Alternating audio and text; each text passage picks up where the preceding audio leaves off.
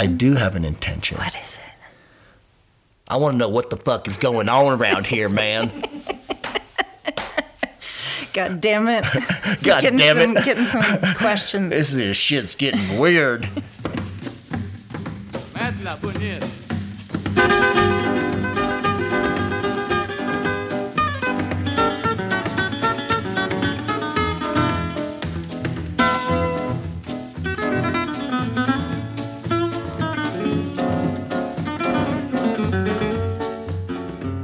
Hello there, friends and strangers. It's your pal, Andrew.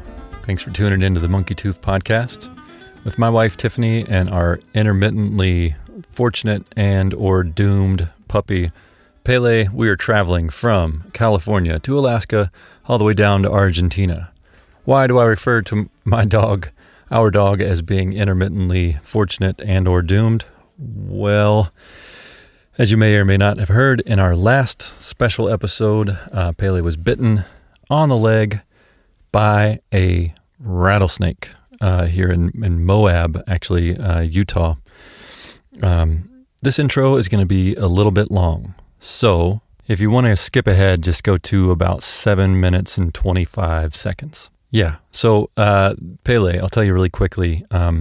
We were walking on a nice little hike, maybe about 2 miles from our van in a cold day in October when Pele was bit on the leg by a freaking rattlesnake, and a very dangerous small rattlesnake called the faded midget rattlesnake. Anyhow, we had to hustle our asses back to the van thinking the whole time for sure he was going to die. I mean, it was just this brutal scene of him retching and I just didn't think he was going to make it. And fortunately, the vet that we got to, it took us like an hour and a half to get from the site of the bite to the vet. And it was close. It was really, really close, touch and go for a couple days. But he seems to be making a full recovery. He's eating, pissing, shitting, and doing all the things you expect a dog to do.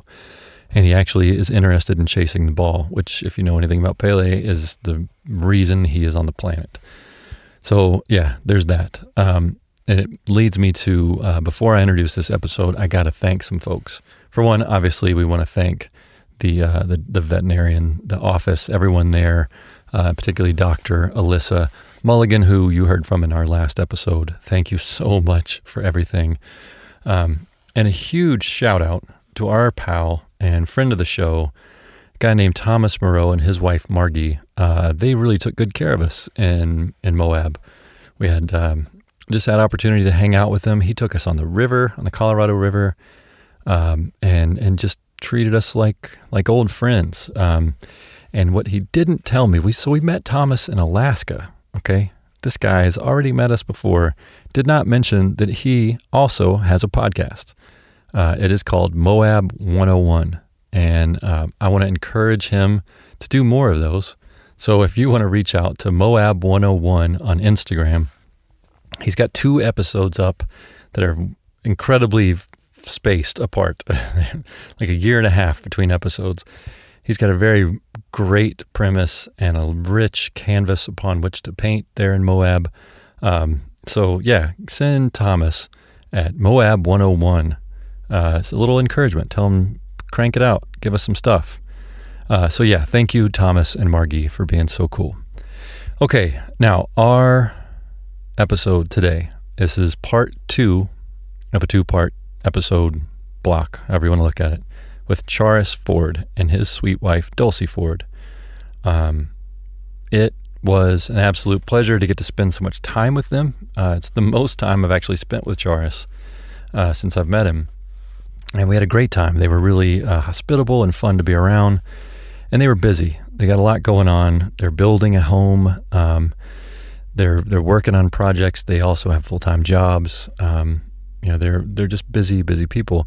But they managed, in between me interviewing their kids, us making dinner, and then sitting down and eating, and then putting the kids to bed, I had this little window of time to talk with both Charis and Dulcie, who are incredibly smart and vibrant and full of great stories and information. But somehow we had to sandwich it all down into about an hour and a half worth of time in between dinner and and bedtime.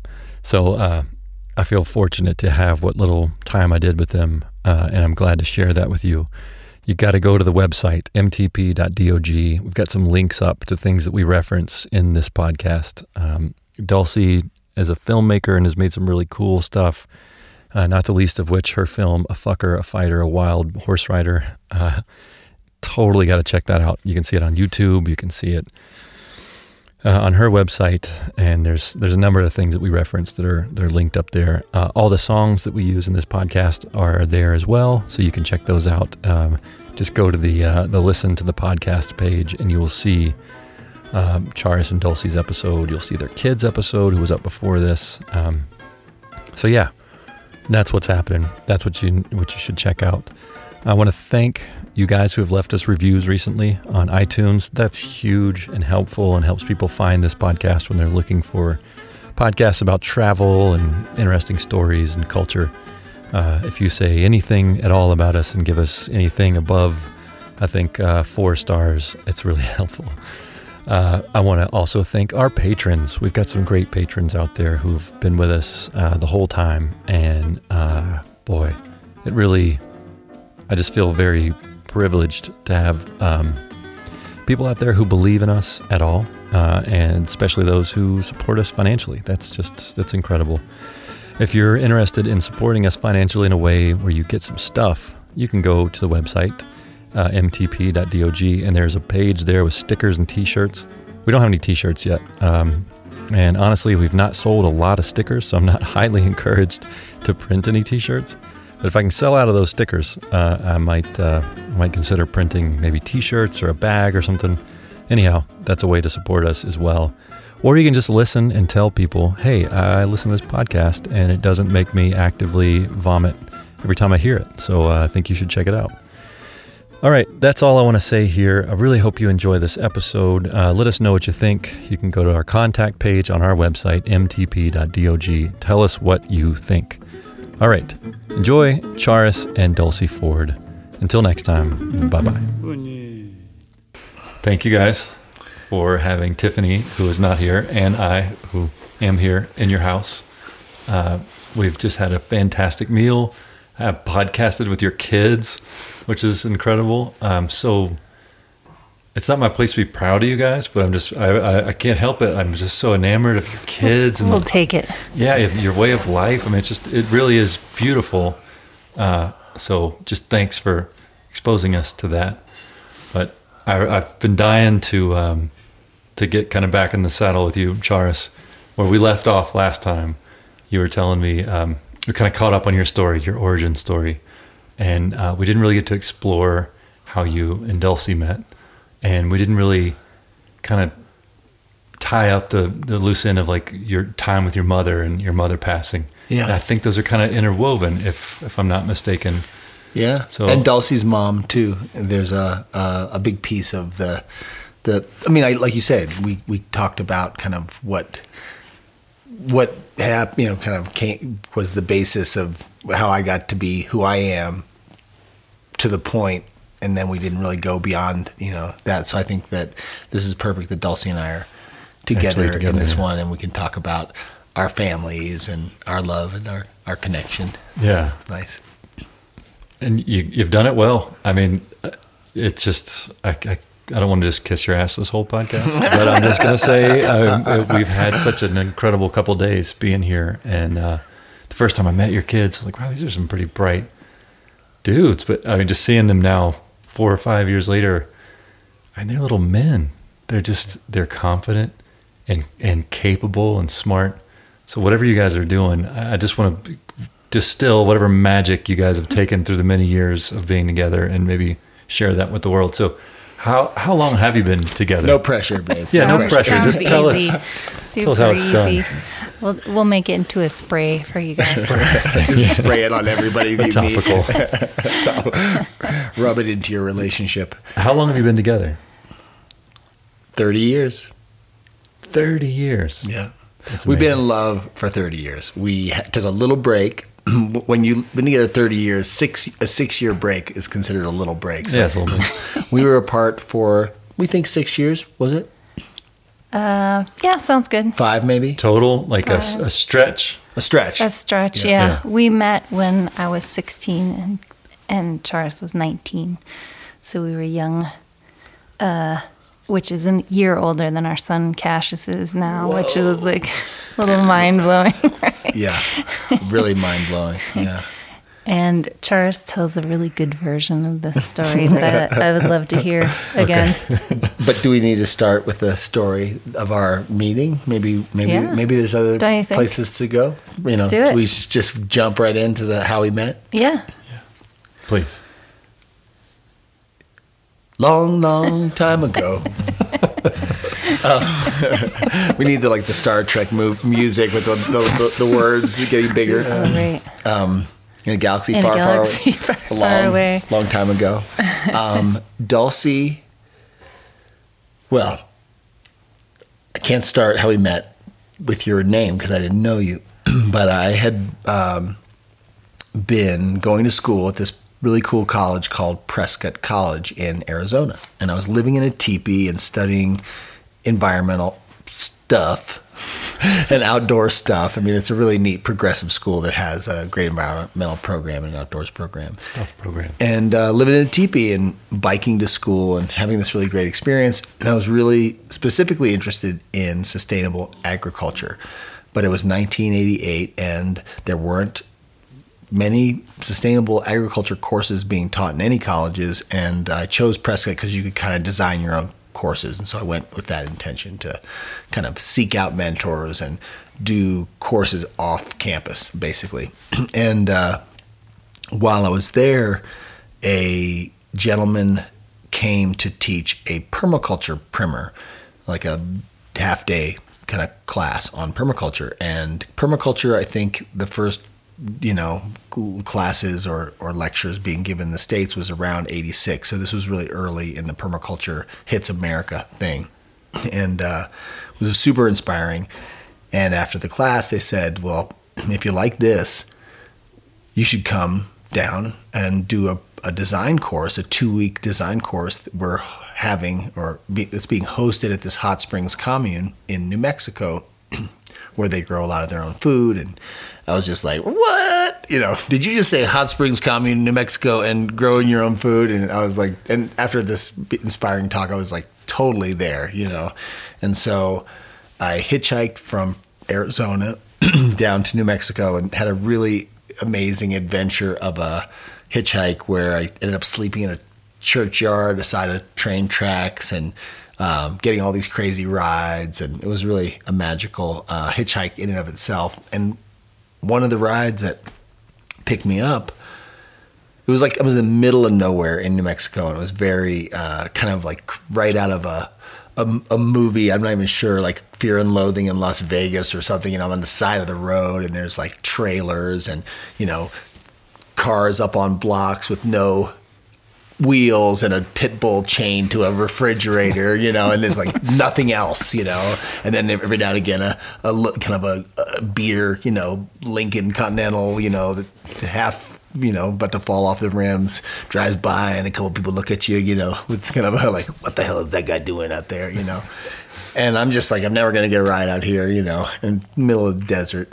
And up rolls this Toyota truck with a kayak on the roof and California plates, and they pull over. It's this beautiful blonde lady, and it was like a scene out of another movie. Like, beautiful blonde ladies with kayaks on top of their trucks just don't actually pick people up hitchhiking. I don't know if you've ever been hitchhiking, but that is not how it's done, And so sure enough, I'm like, what? I'm jumping this vehicle and like, this is my day, And it turns out that her old man and their kid were in the back sleeping, and they're like, hey, what's happening? Introduced themselves to me, and I happened to be sitting on their stash of weed, and they're like, hey, can you roll a joint? They're like, can I roll a joint? Does a hobby horse have a hickory dick? I can roll a joint, And we get down the road, half hour, an hour, or whatever. And they're like, well, where are you going? I'm like, well, I'm going, this place. It's way out here. Like, well, where exactly are you going? I'm like, well, I'm going to the Mimbres Hot Springs Ranch. And they're like, that's where we're going. And so it's like, I don't know how far it is from Lordsburg, but it's a hike, 2 hours, probably, yeah. I guess in hindsight, hippies in the desert in that part of the world might be going to the Mimbres Hot Springs Ranch. So get a lovely ride. These people are great. They drop me off at the main kind of parking area that leads to the hot springs, and as I'm getting ready to walk in, this kind of gruff lady comes up to me. Well, I didn't know she was gruff until she started talking to me. She's like, "What are you doing here?" I'm like, "Well, I'm here for the permaculture workshop." And she said, "Well, you're early."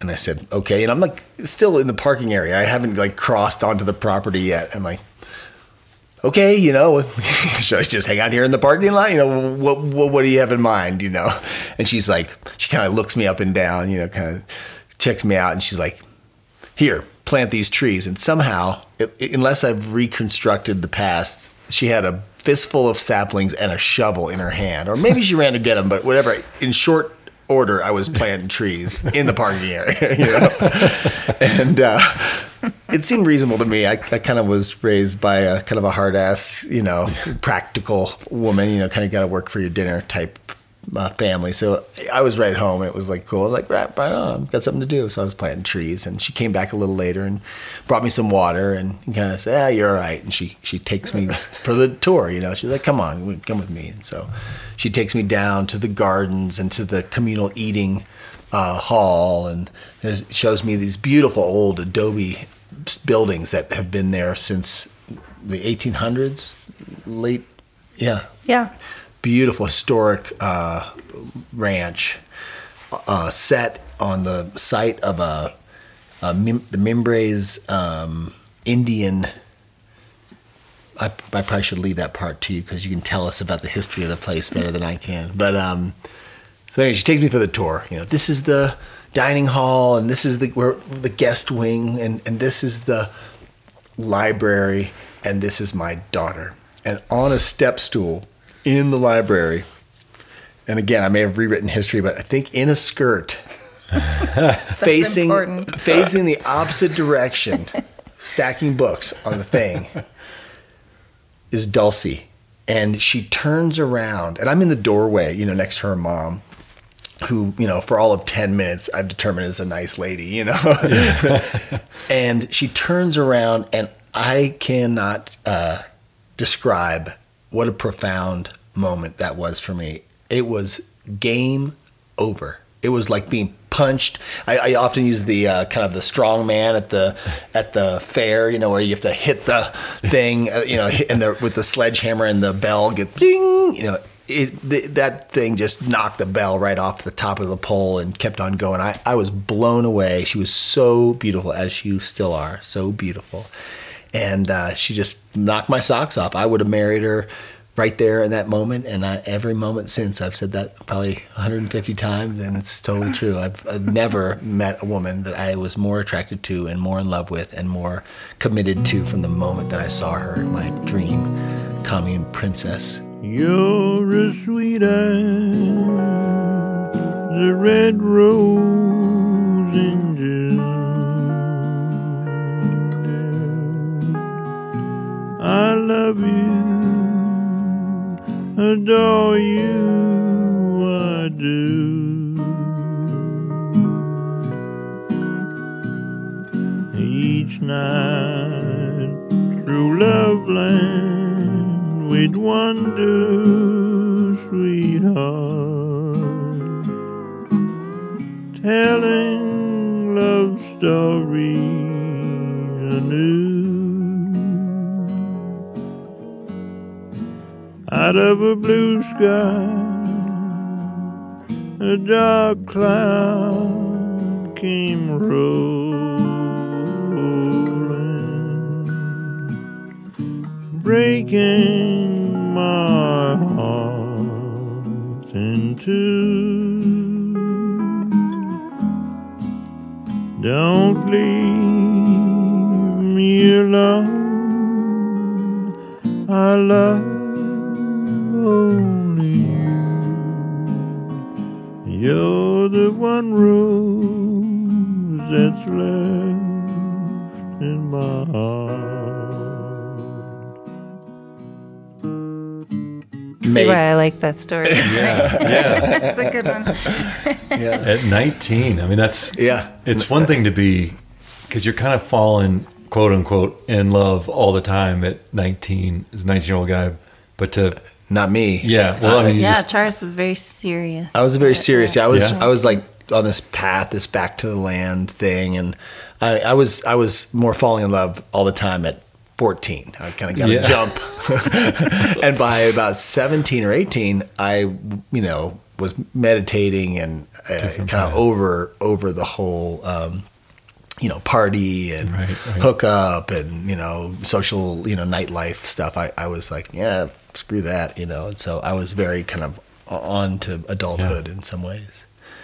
And I was 16, so I had a very different experience, which is part of why I enjoy Charis's story so much, because I basically was sweeping floors and helping my mom put on this event and working in the kitchen. And I was 16. Charis was in college, so I was like, college guy, like that's like an adult, like he hasn't even noticed me yet, basically.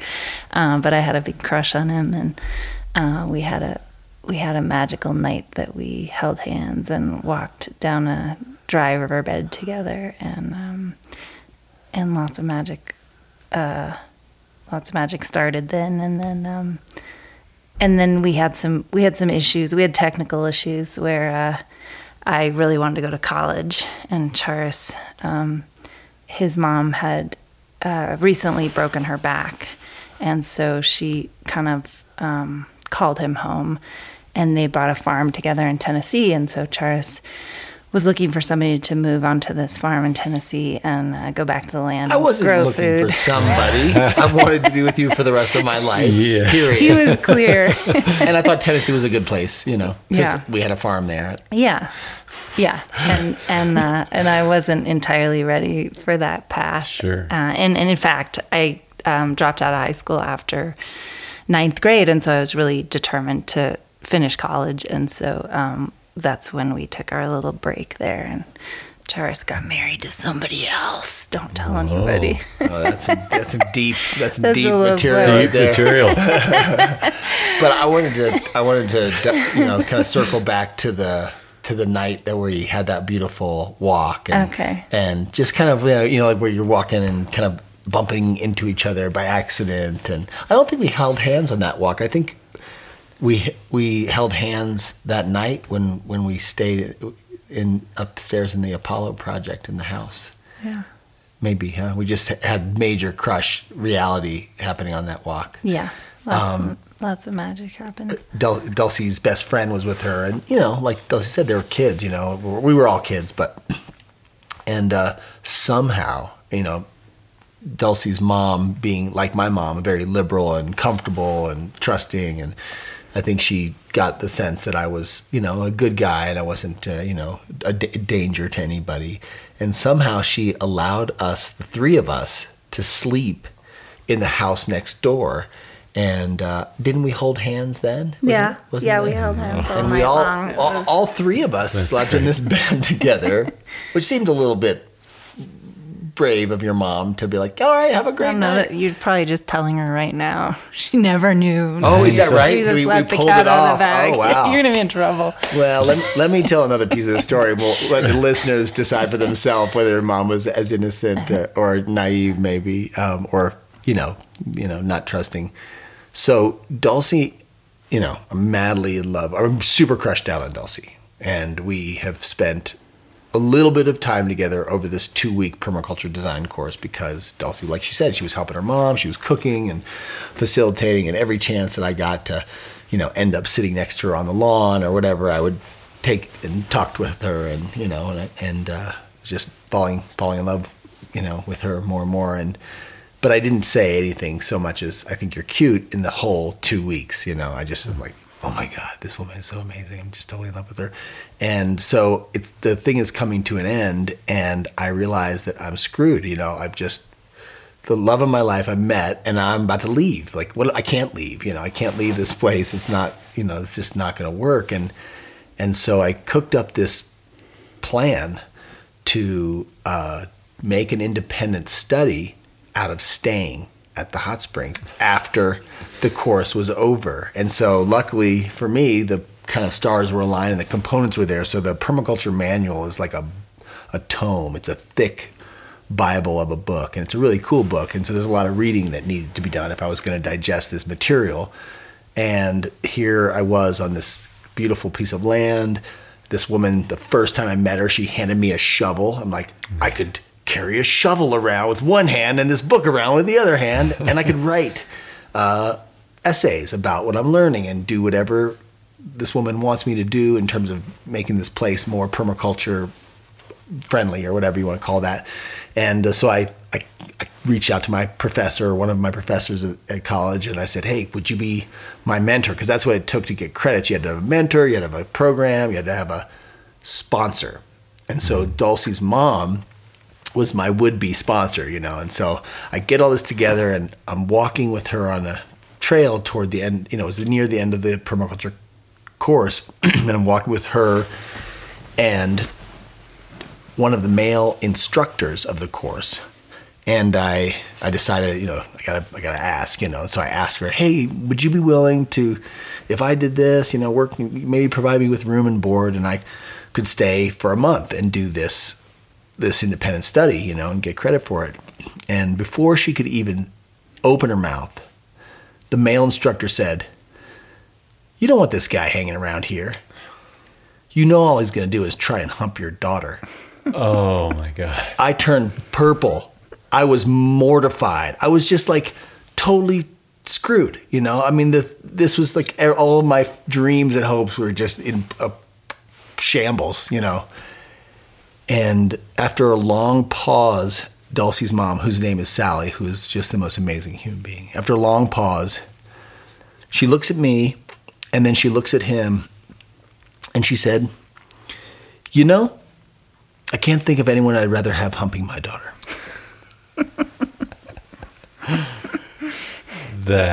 And I have just been the most devout son-in-law you could ever imagine. I mean, maybe not true. quite the most You're very devout. good. I love You're her very so good. much, and I've Yeah. tried. Yeah. I mean, I've done right by You've done right by all being of us. faithful and loyal to her daughter and being committed. And I mean, any time now, you'll be able to hump her. I'm certain. You'll I've be been able. almost there. wait. You just any day now. I'm not sure I know what that means. I've seen dogs. Like, is it a leg thing? You do it with a leg? We'll get this worked out. Yeah. Maybe we should ask your mom. Hey, there you go. Ask the kids that you made. I'm sure they know now. We'll get around So to it great. one of these days. Yes. That was before she went to college. And Yeah. So we were. Lots of things Yeah. then what happened. But I did want to say that I really, I noticed how much, Andrew, that you acknowledge Tiffany on the show. And I really appreciate your overt loving and appreciation that you have for her, and that you talk about her quite a bit on the show. And it's always fun. It was really neat to meet her in Yeah. person and get to know her myself. And it's just something that I noticed that Charis is very good at, and has always been really good at acknowledging me and being a super overt lover and appreciator. And it's something I see in you that I really like too. It's easy to do when you're working with good material. You know, it's just. I mean, yeah. Giving credit where it's due. That's right. That's right. It'd be even easier if she were on mic with us right now. Right. We could all. But we can tell you, as friends and guests on this podcast, that it's not because Andrew has shackled her to a piece of furniture downstairs. Nope. It's not for any other reason than she just likes not to be on the mic, apparently, very much. But she is fun to hear, and I'm really glad. She's like my mother used to say, you know, be a rare element, or, you know, and so she's got that. She's got the little mystique that goes with that too. According to our Chinese zodiac, which I've only ever read in the restaurant, the placemat underneath the placemat. underneath So the that's plate. a very deep study. There. It's a deep study into us. My wife and I were born the same year. We're the year of the sheep, and one of our qualities is that we prefer anonymity, which I think is why I have this big blanket beard on my face. Oh, And, hiding. if I could do this podcast anonymously, I probably would. So I don't blame her for not really wanting Yeah. particularly to be Interesting. on mic. So Yeah. thanks, Chinese Zodiac. Next time you're busting up those chopsticks, take a look down and see what you're really about. Yeah, Learn that something. sounds like a good thing. So, okay, let me just back up for a second, because most people would picture a 19-year-old in love Yeah. as something very different than what your experience was. So once there was that initial, gosh, she's beautiful, she's cool, she's like, what was it? What was that thing that both of you saw in one another that like solidified it? I'm more easily solidified, I think. So we better listen to Dulcie first. Well, Charis was just an amazing person, as then and now, and he was incredibly energetic. He's one of the most energetic people I've ever met, and positivity, and that open kind of acknowledgement type culture of kind of unfettered speech and saying anything that comes on his mind. And those were all very attractive parts of his personality that I remember from that period of just almost being kind of like mind blown, like, wait, they make people like this? I've never met people like this person. Yeah. So very unusual, energetic type of person that Charis was. That was very attractive, and yeah, I mostly remember kind of this sense of like, I didn't think they made boys like this, like young 19-year-olds who were like, he was just really in touch with his emotions. His mom had just gone through this accident, and so he was on the phone with her for many hours a week, and very emotionally open and very loving. I think was very apparent that he just had a lot of comfort, and unusual comfort, I think, for a male, with his emotions just loving and positive and sad and all of it. And yeah, it's a good. You used to say I was hot too. Well, the hot thing, I mean, that's just too obvious to deliberate on. But yeah, this guy smelled amazing. I was like going to school. I remember going to be in 9th grade, and I could smell his body odor on my body, and I was like floating like you people in this school, like no 9th grader knows what I've known. This dude smells so good. That's incredible. Which, maybe is a good segue to that. Dulcie, if I may share some of the history that's maybe more personal, hadn't been like fully gotten busy with a man, fooled around like young people will, but You'd already They explored. call it a virgin. they call it virgin. and I was 19, I was like, virgin schmirgin, let's do this, baby. And she was like, you know what, I promised myself, and I'm not going to go there, until I'm 17, till I'm 17 years old, and I'm just going to do that. I'm like totally respected that, and we had a lot of wonderful rolling around experiences. And so the smell that the other 9th graders didn't know about was making out. That was making out stuff that we were doing, Yeah. And but I had to go back to Tennessee, and I was with my mom helping her. She was in a wheelchair, and but on Dulcie's 17th birthday, I had hitchhiked back to New Mexico, and I was like, happy birthday. I was surprised. Yeah. Yeah, and a little nervous. I- Hey, Oh, you were. I didn't know you could get from Tennessee that fast. I could make it pretty fast. It's like a 2-day drive. I got picked up one time hitching. Maybe that time. It probably was that time. I'm going to Chicago. That's the last place my baby stay. Yeah, hitchhike. I'm packing up my bags, gonna leave this old town right away. Hitchhike. I've got to find that girl. If I have to hitchhike round the world,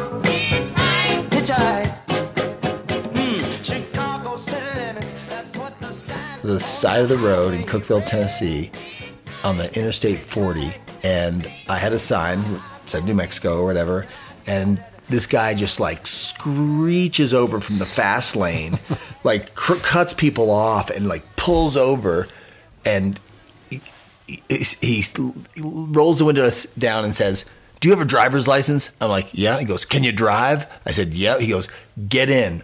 And he got in the back seat of his own vehicle, and I got in the front seat, and he proceeded to fall directly asleep. And when he woke up, he goes, "How you feeling?" I'm like, "I'm feeling pretty good." He goes, "All right." "No, I'm feeling pretty tired." And he's like, "All right, get back here." And we just swapped, and we did not stop but for gas until we got there. And by the time we got to New Mexico, I was like, "I'll just take you where you're going." And he took me right to the hot springs. Wow. Yeah, that was pretty amazing. Did you tell him, like, I got to see I'm this sure girl. we had some. I'm sure we had some conversations, but most of it was one person sleeping, the other one driving. And I think we did it in 24 hours. That delivery service, they call Yeah. it.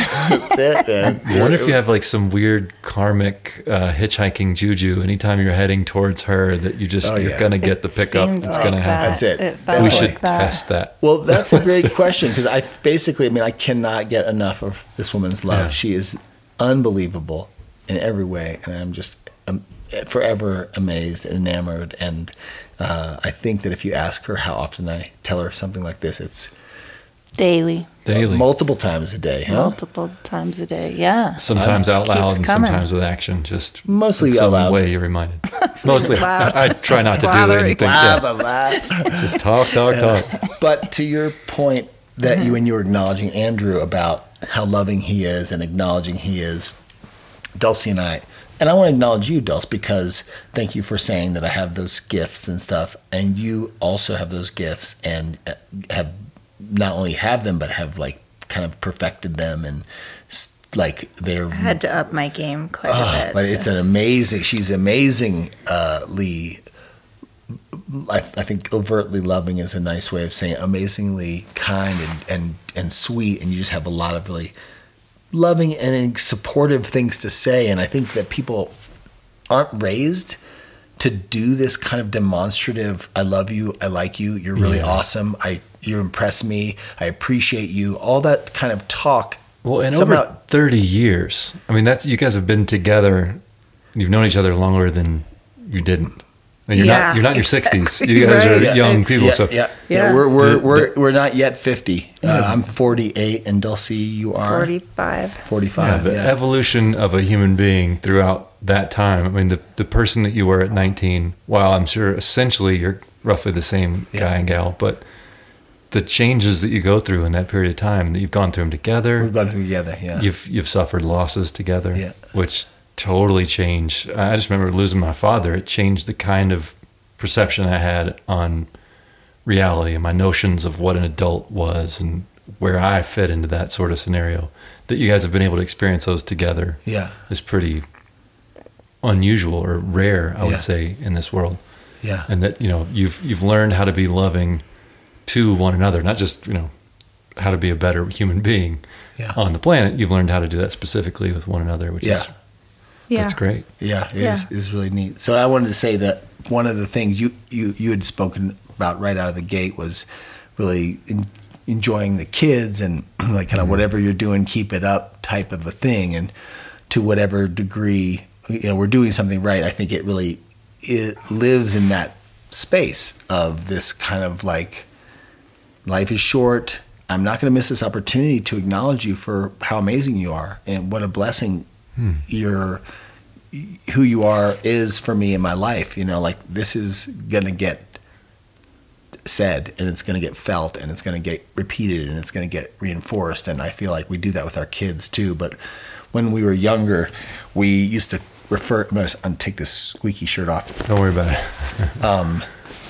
We used to, and we still do sometimes, refer to it as partner worship. And it's this thing that it's kind of self-explanatory, but this very thing we're talking about as a practice and something that is not just, love you, honey, sweet dreams, oh, you look great in that dress, but is something that we recognize is the very compost or food or fuel for what is working about our relationship. And maybe because we have been together so long and we recognized that what it was that made it so exciting was that we were so excited about each other. Yeah. And what it was that made the love so fulfilling is that we felt full with it, and that continuing that was our best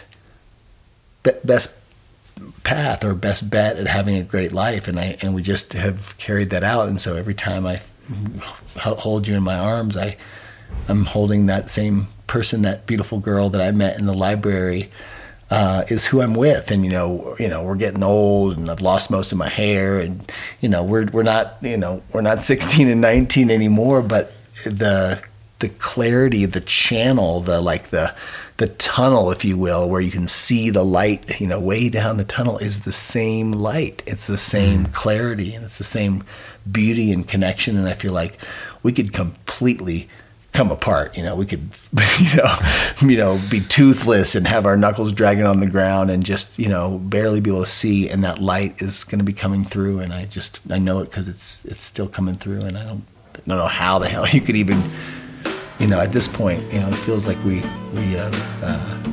cleared the hedgerow.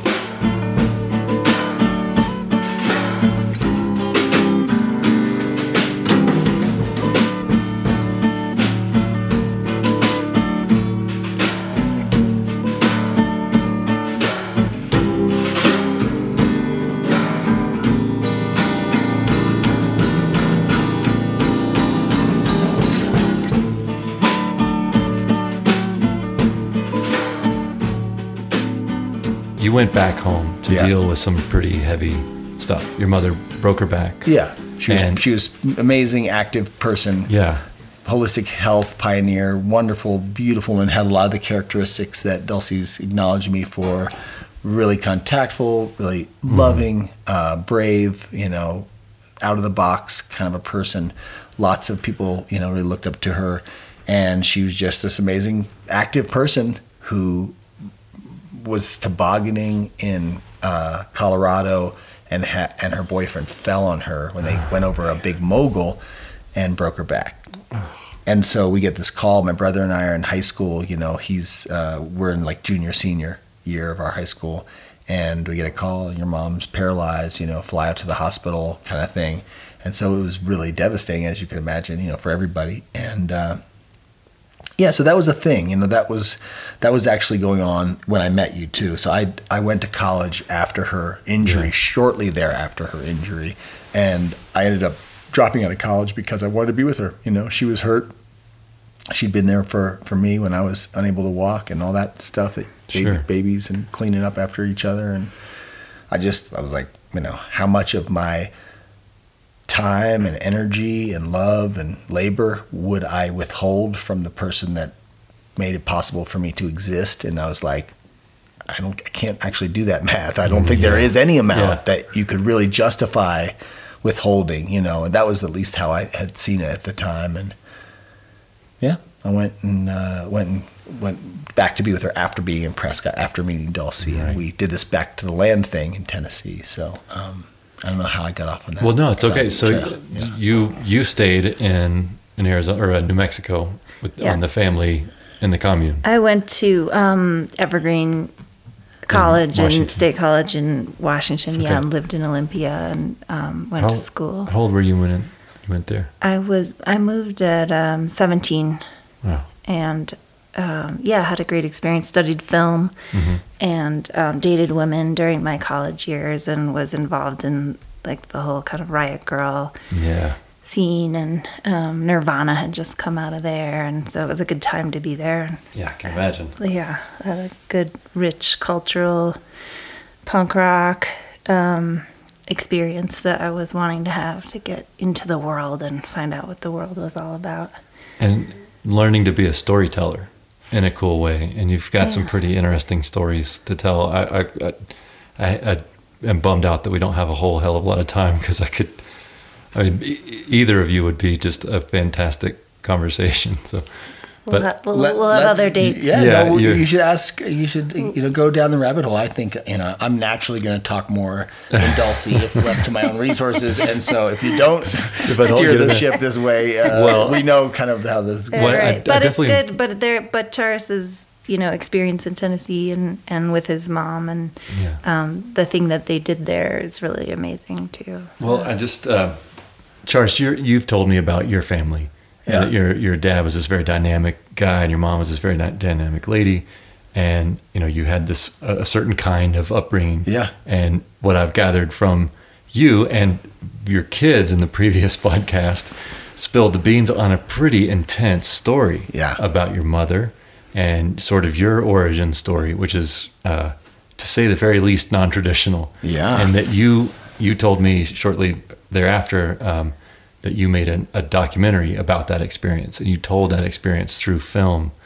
Do you want to? Because the reason I'm trying to paint all this out is that you both came from such kind of very different backgrounds and found this very intense bond between the two of you. Yeah. So if Yeah. do you mind painting that out a little bit? Yeah, well, you can actually go to DulcieClarkson.com, and the movie is there about my dad, and my parents were both from Texas actually, and my dad won a farm in Kentucky in a poker game when they were in college, and so they went back to the land to live on this farm that they won, and had a great kind of back to the land 70s experience in Kentucky. And then I think they kind of grew in different directions. And my dad ended up getting custody of me and my brother in the 70s. And my mom didn't like the deal she got. She got a very like a every other weekend kind of custody deal. And so she kidnapped me and left my brother there in Kentucky to live with my dad. And so we were on the lam and changed our names and lived under other names and kind of in hiding for many years. And I made a short film about it called A Fucker, a Fighter, a Wild Horse Rider. And you can go see that at DulcieClarkson.com. And yeah, I think it's interesting that both Charis and I did come from divorced families, and in fact, his mom kidnapped him from his dad as well. At the age of 5, Did same not year, know that. and largely because our dads were alcoholics, and our moms were like, "We're not taking that. We're not going to let our kids, suffer that." And Yeah, and I think that might also, for me, is part of the key to our relationship success in a way, which is that I never had an expectation that relationship was something that was a given or a right. That to be happily married was not just like in the cards for everybody, but that in fact it was something that you'd be very blessed and lucky to have. And so I feel like it's one of the bases of our relationship that feels like it really works, which is I feel like, man, I just feel lucky to be with somebody who's so nice and kind and generous, and that I do my best to wake up every day and show up as my best self, and that we've seen it go badly. So it feels exciting. It feels like a big win to do it well and to enjoy being married and be in relationship. yeah. So you were dating women and you got married. Yeah, that's true, and we could talk about that. But I love listening to you. And one of the things that we've grown a lot together. And one of the things that I've learned in the years that we've been together is to shut up more.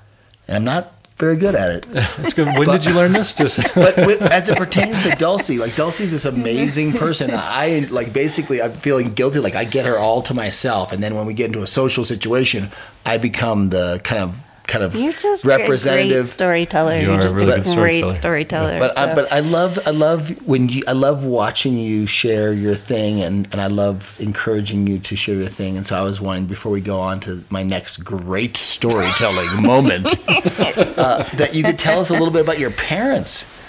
Yeah, I had cool parents, totally. Hell yeah. Let's see, my mom's family was on the swamps of Texas, and they lived in a town called Uncertain, Texas, and they had a small airplane and hotel and bar, and my granddad was very famous alcoholic, crazy person who ran this whole wild scene and was the mayor of the town. And Uncertain, Texas. Uncertain, Texas. He Beautiful. he named the town. Is it Uncertain, still Texas. in existence? Is Uncertain, Texas? It's still it's a small Changing our fishing route town. immediately. A Sorry. small drinking town with a fishing problem. problem. Yeah.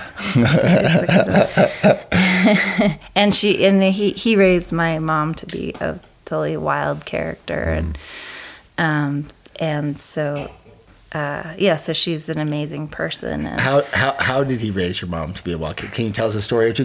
What was his name? you're an Storytelling instigator. 101. Yeah, that's what I need. What was his name? His name was Beer Smith, and His wife, what was her name? his wife was Honey. Honey Smith, Beer and Honey. And he was, my mom was in the paper for, she could catch her cat in the swimming pool. He trained her to be able to stick her hand in a bucket of alligators and pick them up on her hand. And, Oh my God. taught her to swim by throwing her out of the boat and those kind of things. Yeah.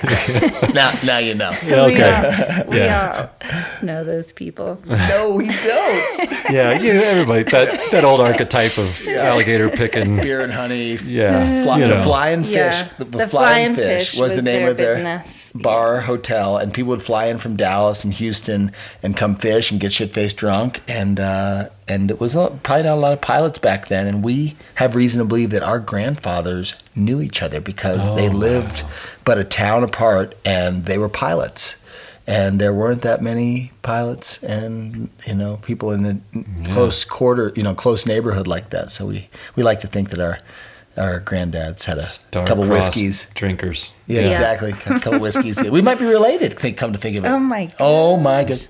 Too late. That's a joke. But how about your dad? No, we haven't really heard about your mom other than she was raised wild, but we need to hear about it, how wonderful this woman is. And maybe I'm a decent person to tell it, but I want to hear about your dad. I want to hear about your mom. I want them to hear about it. I want the world to hear about your dad and mom. There's so much to tell. How do you like this me interrupting you in order to help flesh out elements that I hate Welcome to to think the Charis Tooth Intrigue. podcast. That's right. Broadcasting. Oh, podcasting. That's what I need. See? So cute. Do you want to tell us anything about your dad or mom? My mom is an amazing person. She, among other things, built her own house from scratch, a beautiful adobe house. She's an amazing gardener. While pregnant. Yeah, while pregnant. Built the house just in time to have the baby in there, which was my sister, and I was there for that. It was very beautiful. Wow. And she started an environmental organization there in New Mexico that's now over 30 years old, and she has worked very tirelessly on behalf of the environment. She's a watchdog over a big, huge copper mine that's down in that area, and also a lot of water safety issues, and also a lot of grazing and taking care of the land. And she's a very kind of self-made woman. Yeah. And very hardworking woman. She can still outwork me at 74. She kicks my ass all the time. And what was her real name? What?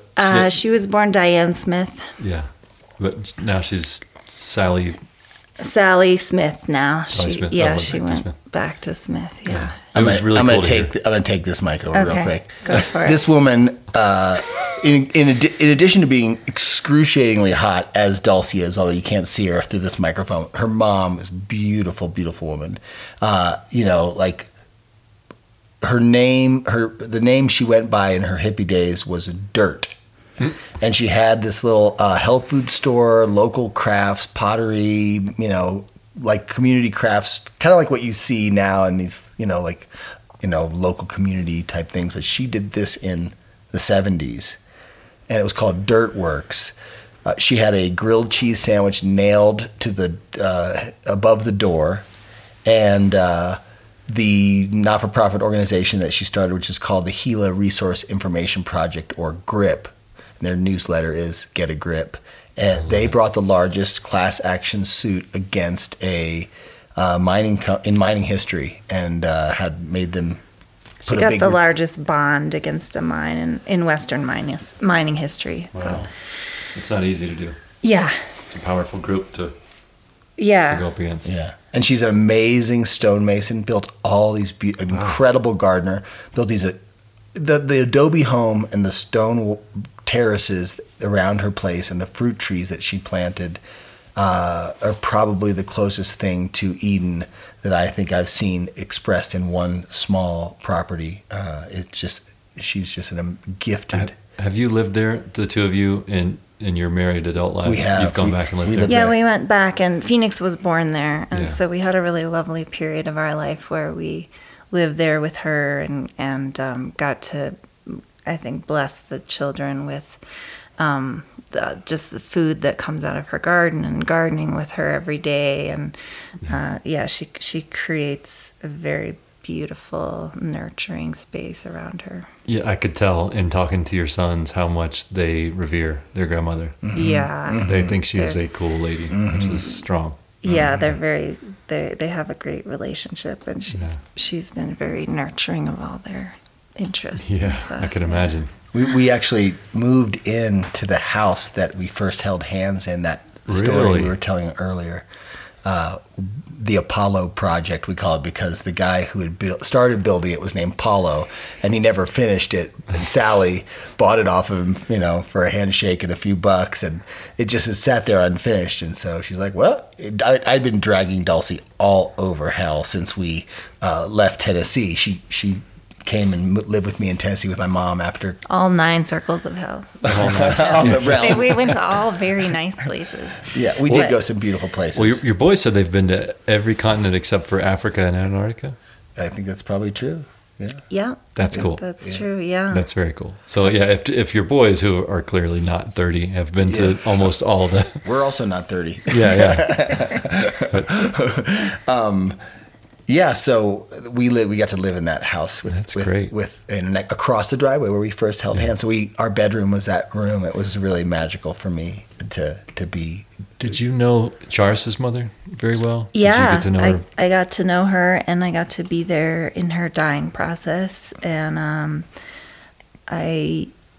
she was a very powerful person, and very there's a lot of similarities with my mom, where she just created this like insanely aesthetic environment around her. Her house was amazingly beautiful, and food and kind of everything around her was really touched with love and beautiful, and Neither one of these women are to be fucked with. Yeah. These are tough Sounds women. like it. and also Well, tough. I was really scared of Charles's mom. Oh, really? As I was of yours. Yeah. But minus the scared of part, you're describing how we perceive the world that you guys are building. You've got this aesthetically rich sort of, everything's got a cool little twist and touch to it, and has a intention behind it that you can pick up on immediately. Interesting. Yeah. You notice an aesthetic choice in just about everything that you It's guys funny seem to 'cause touch. You're not talking about the dishes piled up in our sink and They're just stacked in such a way that really make you feel welcome to just stack your dishes right on top. that's No, funny. but it's kind of interesting. You guys are describing something that we perceived and have talked about yeah. independently. Except we're not afraid of either one of you. You're very nice. Good job. we're not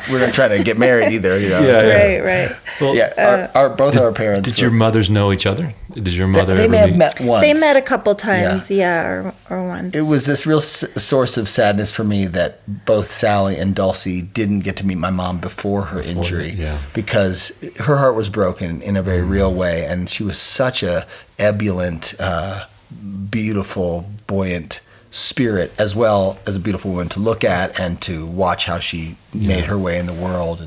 And our moms were both, very pioneers of the alternative. I mean, while it's true we were raised in different scenarios, the value sets of our parents were very aligned. And that's why I was a big reason I was head over heels and very clear that I would have married Dulcie on the spot was because I had been around the world and never met anyone who was more culturally appropriate. It's like the famous, find yourself a nice Jewish girl. It's like the meeting Dulcie, the context that I was meeting her, the farming, the organic, and the whole thing was just like everything. It was just every switch I had was flipped up, and she was my dream coming princess. No question about it.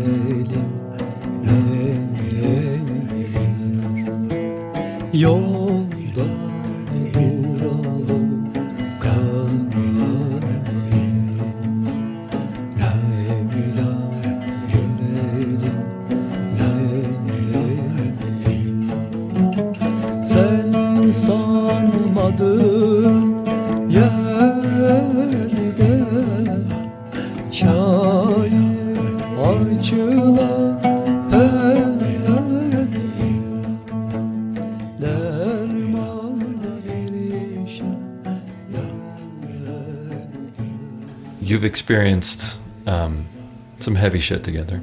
Yeah. In birth and in death. Yeah. And travel, which is difficult in its own way.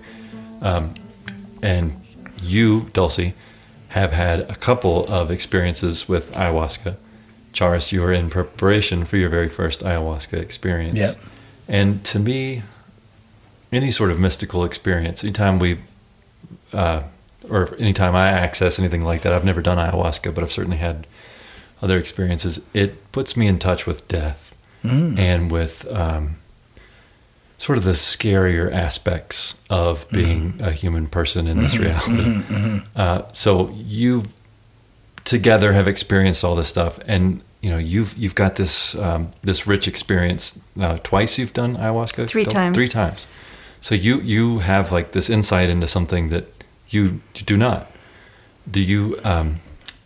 Can you talk about that? Like, how are you, the two of you, coming together on Charis's, impending journey in this arena? Well, Charis is a very experienced psychonaut, so I feel very confident in his ability to go beyond the veil. He also gave me some great advice the last time I did ayahuasca, which was just to lean into it.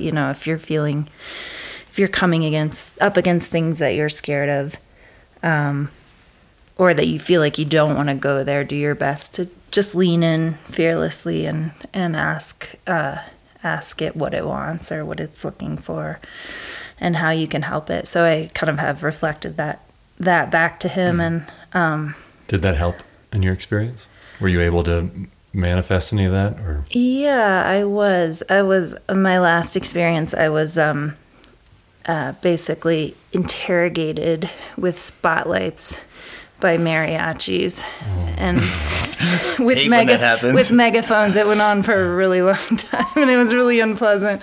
But I hung in there, and I definitely thought about, I guess this is where I'm supposed to be right now, so we're just going to do this style interrogation. Later, she thought that maybe someone's flashlight had accidentally been left on. Yeah, then later my friend admitted she left her flashlight on.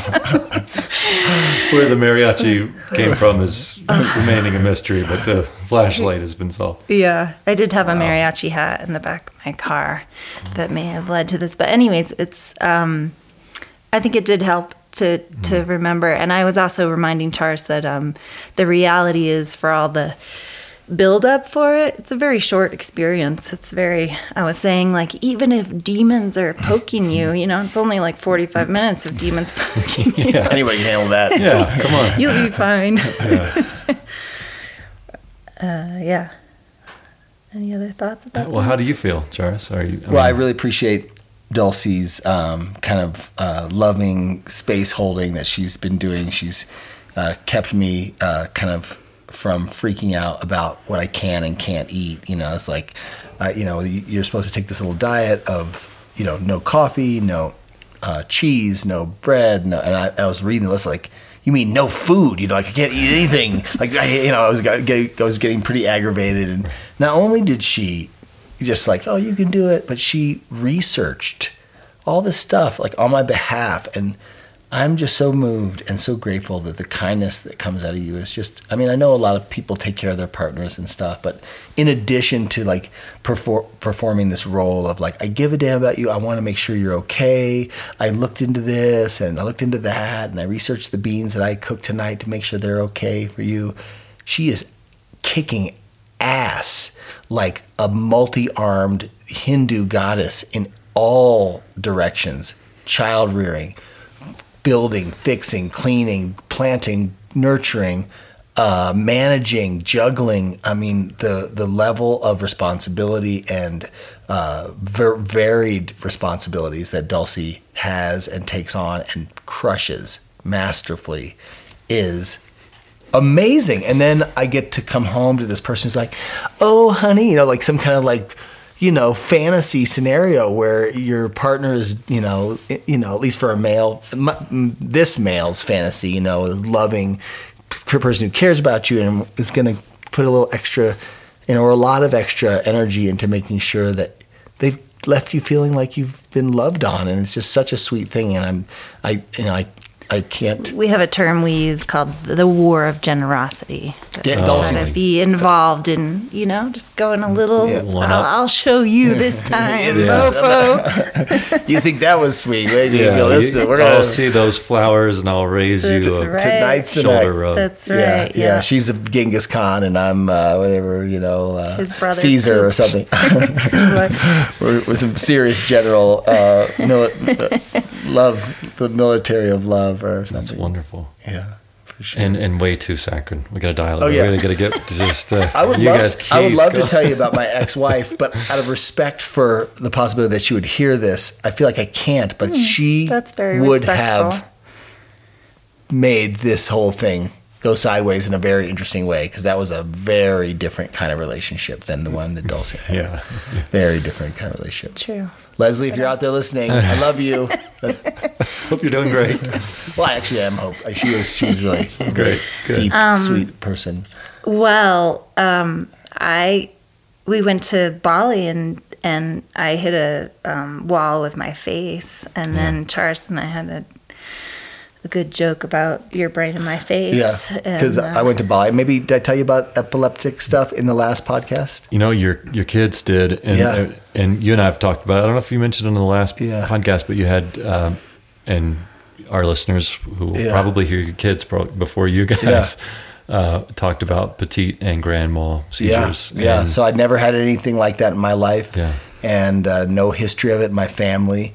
And at the age of 40, whatever. 40. 40. Was it 40? Was that 8 years 42? ago? I don't know. 42, 43, 44. Well, they told me, now your kids told me it's because you did not listen to a guy who told you not to cross a line. Yeah, well, there's They a said lot of things that could have Don't been. go And that was past- one. don't go there was past some the cemetery line. serious voodoo And stuff you guys going did on. some sort of electric. Yeah. There was an electric plate. Shaman, Some some shamanic healing So that there's- involved a car battery. Yeah, Exactly. As you do. And the guy who was like our friend who told me not to cross that river. Yeah. And also told us we were crazy for doing the shaman. Yeah, Car battery he took thing. us there. It's like, and then the guy wants to share his medicine path with us, and he's like, okay, well, I'll take you there. And he's sitting in the living room, and we both do it, and we're, like, you want to do it? Lights. And he's like, hell no, I'm not Touching that nothing. thing. No, like this is after we'd done it. Yeah. Like, really? Not a I good just had idea. my brain Not shocked. a traditional Yeah. Balinese treatment. This is not something normal. No. And he did seem like a pretty dark dude, that guy, in a lot of ways. We were just like, yeah, sure, you know. So you guys are dialing into an ayahuasca experience is not entirely new territory for the two of you. No, get I it. think Dulcie's, you know, we were eating mushrooms together at 17, 19. I mean, we're hippies now, you know. Well, let me ask you this: at this point in your lives, where you have experienced some real things, what are you seeking in that? Oh, what a great question. To dig that hole and to do that work with ayahuasca. Why? Yeah. You know what? If you don't mind sharing. Yeah, no, that's a why. great question. In fact, I was just telling one of my carpenters about this today, because he asked about it. He just asked generally about it, and I said, well, you know, the particular group that Dulcie just experienced her ayahuasca ceremony with, and that I'm going to experience mine with, are friends of ours that have kind of founded this. The term is church because that's how you can do psychedelics legally in the U.S. And so the peyote church is a church, and the ayahuasca churches, because there's more than one. There may be more than one peyote church. I'm not sure, but they're legal, you know. And but there are different traditions, and so the tradition. But regardless of that, there are different traditions. Generally speaking, at least with ayahuasca, as I understand it, people go in with an intention or a question or something like that. And so in talking to this carpenter today, I was moved to tell him about the intention part, because he was curious about what Do you have an intention? I do have an intention. What is it? I want to know what the fuck is going on around here, man. God damn it. God damn it. Getting some questions. This shit's getting weird. My intention is, you know, little bit of backstory. I've always been, as maybe evidenced by these conversations, a very optimistic, upbeat, self-inspired, and maybe inspiring to others kind of a person who kind of, you know, is the guy at the party who's like, you know, this, you know, we're all one. This is a beautiful thing. This is, you know, there's a reason, you know, there's a purpose, you know, like that's a big part of my personality, is finding meaning, being meaningful, inspiring that feeling in others. Like, you know, this is a magic dimension that we're in, that we're sharing together. Like, you know, because I see a lot of, I don't do it because I see despair in the world, but I do see a lot of despair in the world. I mean, there's a lot of despair in the world. People are lost and they're confused and they lack meaning and they lack purpose. And it's heartbreaking, because you're in this body for however many years you're in the body for. And if you're dragging your ass around and staring at the floor or watching TV all the time, or, you know, just miserable and depressed, it's just such a sad prison, you know. And so I've always taken it very seriously to be upbeat and lighthearted and try and keep those energies up toward the surface. And as the world has taken these turns that it's taken recently, like the Arctic Circle has been on fire, you know, you know, and you know, I don't want to talk politics, but Donald Trump as president, you know, or ... more plastic in the ocean than fish in 10 years or whatever, 50 years or whatever it is, massive droughts, nonstop forest fires that never happen in these ways. Yeah, the case for optimism is being made more and more difficult. It's more and more difficult. Yeah. Exactly. The nearby waterfall, it comes from a glacier not far from where we are, and dried up for the first time ever, like since the Ice Age. And it's like, you can't really do that. You can't really like say, oh, the Arctic Circle is burning and the ocean's going to be more full of plastic than fish, and the planet's heating up, and since, you know, nothing's been like we're this all weather. Still one. Yeah, we're all one. It's all good. Right? Chin up, you know, Junior, Yeah. you know. And so that's real for me. And I am still by nature a happy-go-lucky, upbeat person. But what I'm going in there with the question is like, you know, help a brother out. You know, I'd really like to know how to be useful and how to be truthful and how to be help bring meaning to myself, to my loved ones, to my kids, to the people I meet.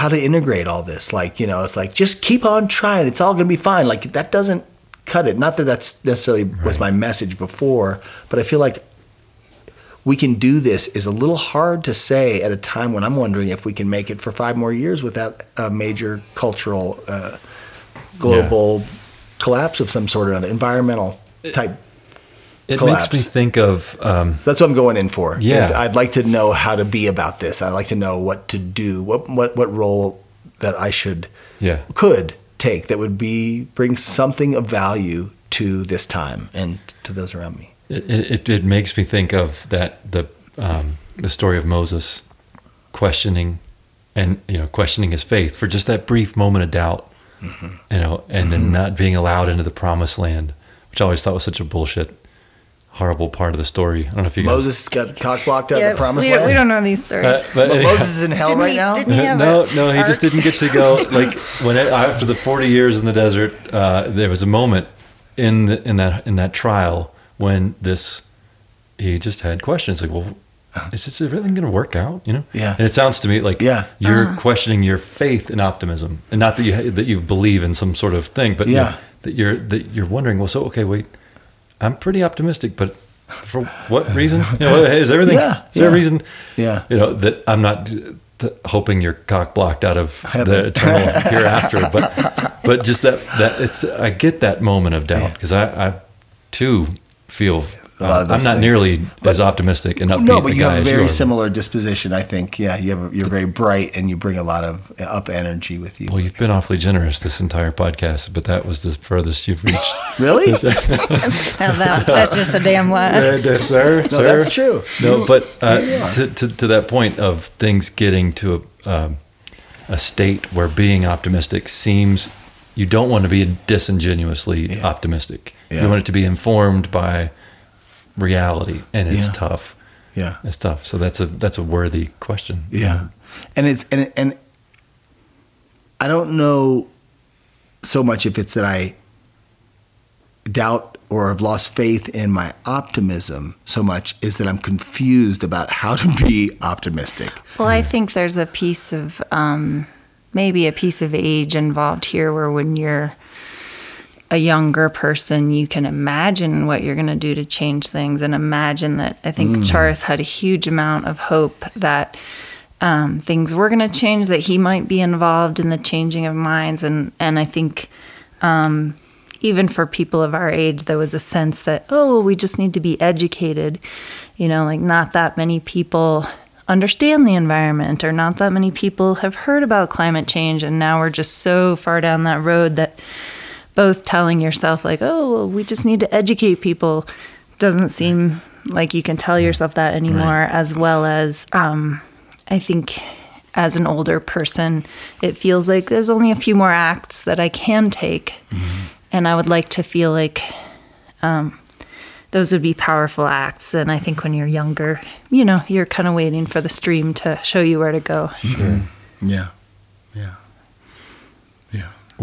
The one of the things that I've done on this side of the psychedelic work, which is to say, I haven't had a big psychedelic experience in many years. I don't even know when the last big psychedelic experience I had was, but been a decade plus, huh? Probably, yeah. And I've been reckoning or trying to deal with this stuff that my question that I'm going into this ceremony is dealing with, and the best I could come up with was is really about that we are all one, and that this was never meant to last, that this dimension that we're in is but a fleeting moment, and that it is but an experiment of the greater cosmic self, the infinite, universe, and the, countless forms of life that we can only imagine exist in infinity, given the odds. There's beauty and infinite realms of beauty and order and genius, as there are infinite realms of destruction and decay and disorder, and that we as humans are like a scene in that grand play, and that if we identify with the larger self, the infinite self, that plays out these roles of, you know, the young, beautiful ... planet person, you know, chimpanzee, you know, whatever, mango, and the old, rotting, you know, falling off the vine. That dance is something that we are, that the human experience is an expression of, and that dance is really who we are. We are one. We are connected to this eternal, creative, destructive thing that is just weaving this beautiful fabric in infinite directions, and we happen to be like this little sea foam on the wave that's like, hey, how's it going over there? But we're going to get taken by the tsunami, and we're going to get turned back in forever, and that's what life is, and that's what creation is, and that's what spirit is. And so for me, as I watch what looks like a really heavy scene going down on planet Earth at the human being's hand, and I think, like, if I identify with my body, like, I'm screwed. But I was screwed anyways. I was going to lose my teeth. I was going to get buried in a hole somewhere one day, right? Sure. If I identify with my family, like, the Fords must prevail. It's scary shit, you know? Like, you know, are my kids going to have grandkids? Are we going to be, you know, not suffer from the damage that's happened in our lifetimes? Are my kids not going to suffer in their lifetimes in ways that our parents didn't and that we didn't? I don't know. But I feel like, so if I identify with the Fords, if I identify with the humans, I'm basically setting myself up for these attachment sufferings. You know, if I identify with large mammals, setting myself up for suffering because of the things that we're doing to the planet. If I identify myself with lichen or algae, less so. I'm feeling a little more secure now, you know, cockroaches. Okay, we can do this, because if I identify with life itself on planet Earth, now it's like, you know, I bet your life's going to be okay. And if I see myself as that's my family and that's myself, because the self isn't going to make it, right? The self is an 80-year trick. Yeah.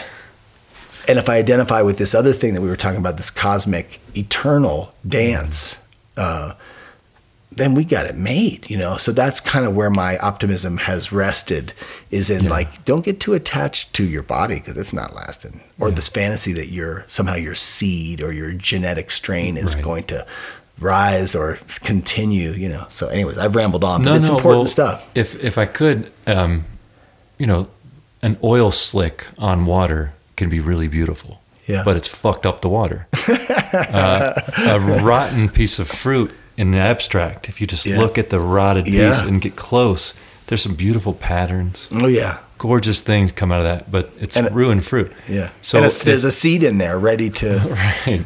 But so if you know, if in trying to identify with that water or with that fruit or your own body, if that's, you know, if that's missing the mark and you're just dooming yourself to disappointment, the thing I think that humans produce that is valuable and rare is our fiction, the things we believe, our music, our art. Yeah, they're beautiful to us. We made them, and they're our creation. So if there's anything, any legacy, anything that we've been a part of, it is ethereal. It's a thing that you can't quite nail down. Interesting, yeah. As you can appreciate a rap about mushrooms. Yeah, that there are 4-year-old children in California repeating now. Because of you, there's things that we produce as human beings that are untethered to our bodies and will forever be that. Yeah. The rotting corpse of Beethoven hasn't been thought about in a long time, but his music are with us. I think that a Tesla can dance to Beethoven at this point. Yeah. So there's some weird other thing that I'm hoping to hear back from you when you come back from the other side of the chrysanthemum and tell us what you've seen. I like that. Maybe you'll the other side of the chrysanthemum. It's a good book title. I didn't make that up. I just want to make sure. It's beautiful. Where did it come from? I think I heard Dennis McKenna refer to it as a thing you can say. He's been on the other side of the chrysanthemum. That's beautiful. It is. That's beautiful. It's a nice notion. But anyhow, just in hearing you talk about your worry about identifying with the Fords or identifying with your body or trying to even necessarily to think of lichen, identifying with organisms. Yeah. I don't know that our organism of any stripe is what really makes a human. our human experience is our ability to not just tell fiction but believe them. You know, I think that's really what kind of separates us. We are very much part of the animal kingdom, but that thing that makes us rare is our ability to sort of navigate fiction. So in a way, I think stories. that's I think what's really heartbreaking about something like destroying the water. You know, it's that seventh generation idea of like, well, it's the right of the seventh generation to sing those songs and to have their own stories to tell. And if we take away the water and we take away the air, then we've robbed that seventh generation of those human things that, you know, that humans can only do when they have the right circumstances. I'm driving around a big diesel truck. I'm just fucking the whole thing up. Just confess. Admit. You'll feel better. Well educated in all the environmental. I know all about it. I literally every mile is an embracing of my hypocrisy. Oh yeah. I'm in bed with it. We have so many organic day. Blueberry plastic boxes containers with that our say names organic. on Coconut water cans. Oh my God! There's a whole So there's I'm saddened by the damage that we're doing to the planet, and the people that will certainly suffer. May well be one of them. I don't know. Unfortunately, it's probably going to be mostly the poor, and what we're doing is making us poorer every day financially. So it might very well be us as that you suffers drive. You're first. well on your way. The diesel's getting more expensive. We'll just drive into the Antarctic, but drive into the sea full of plastic. Maybe we'll save $7,000 on a boat ride and just drive straight to the drive straight across. The new Bering Strait will be made with plastic on one of the gyres. Yeah, but anyhow, I want to leave on something of an optimistic note. I've got something I'd like to offer, and we can certainly. Have you guys ever heard of the term Leela? You know, I'm not a religion scholar by any stretch, and therefore I may not even attribute this word to the right religion, but I think it's Hinduism, and I think Leela is the play, the act of play that the divine spirit, being, God, great spirit, call it what you may, that is what this is. All is Leela. And so when you're talking about fiction and art, technology, like what happens if you invent a touchscreen, whatever, pour baking soda and vinegar into a thing shaped like a volcano, like just create a butterfly, get a fish to crawl out of an ocean and onto land. What happens if there's a big, mind-blowingly beautiful, brilliant, creative, endlessly curious infant that we call God that is playing, and the whole thing is its play, and that's Leela. That's everything that we can see and imagine is the play of God, and I like that. I think that connects nicely to the idea of fiction and I played with my poop as a child. I guess that's. Did you say you wanted to leave this on an up note? We're screwed. We're screwed. I love you guys. We love you Thank too. you so much. And we love you too, Tiffany. She's just over here in the corner, acting like she's not here. Love you too. That Adios. Funky Tooth podcast in the house.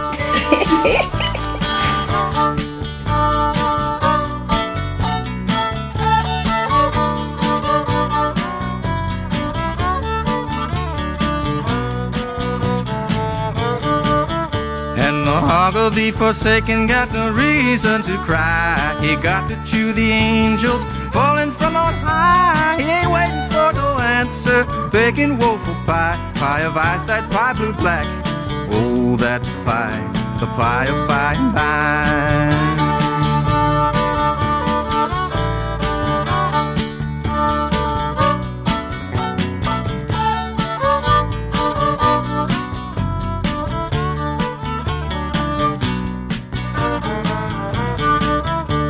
The hog of the forsaken, well, he ain't like you and I, with bones always breaking and no place to go lie. He's in the box so dark and wet, he got so much time. He ain't even worried yet, the hog of the forsaken. He is the pork of crime.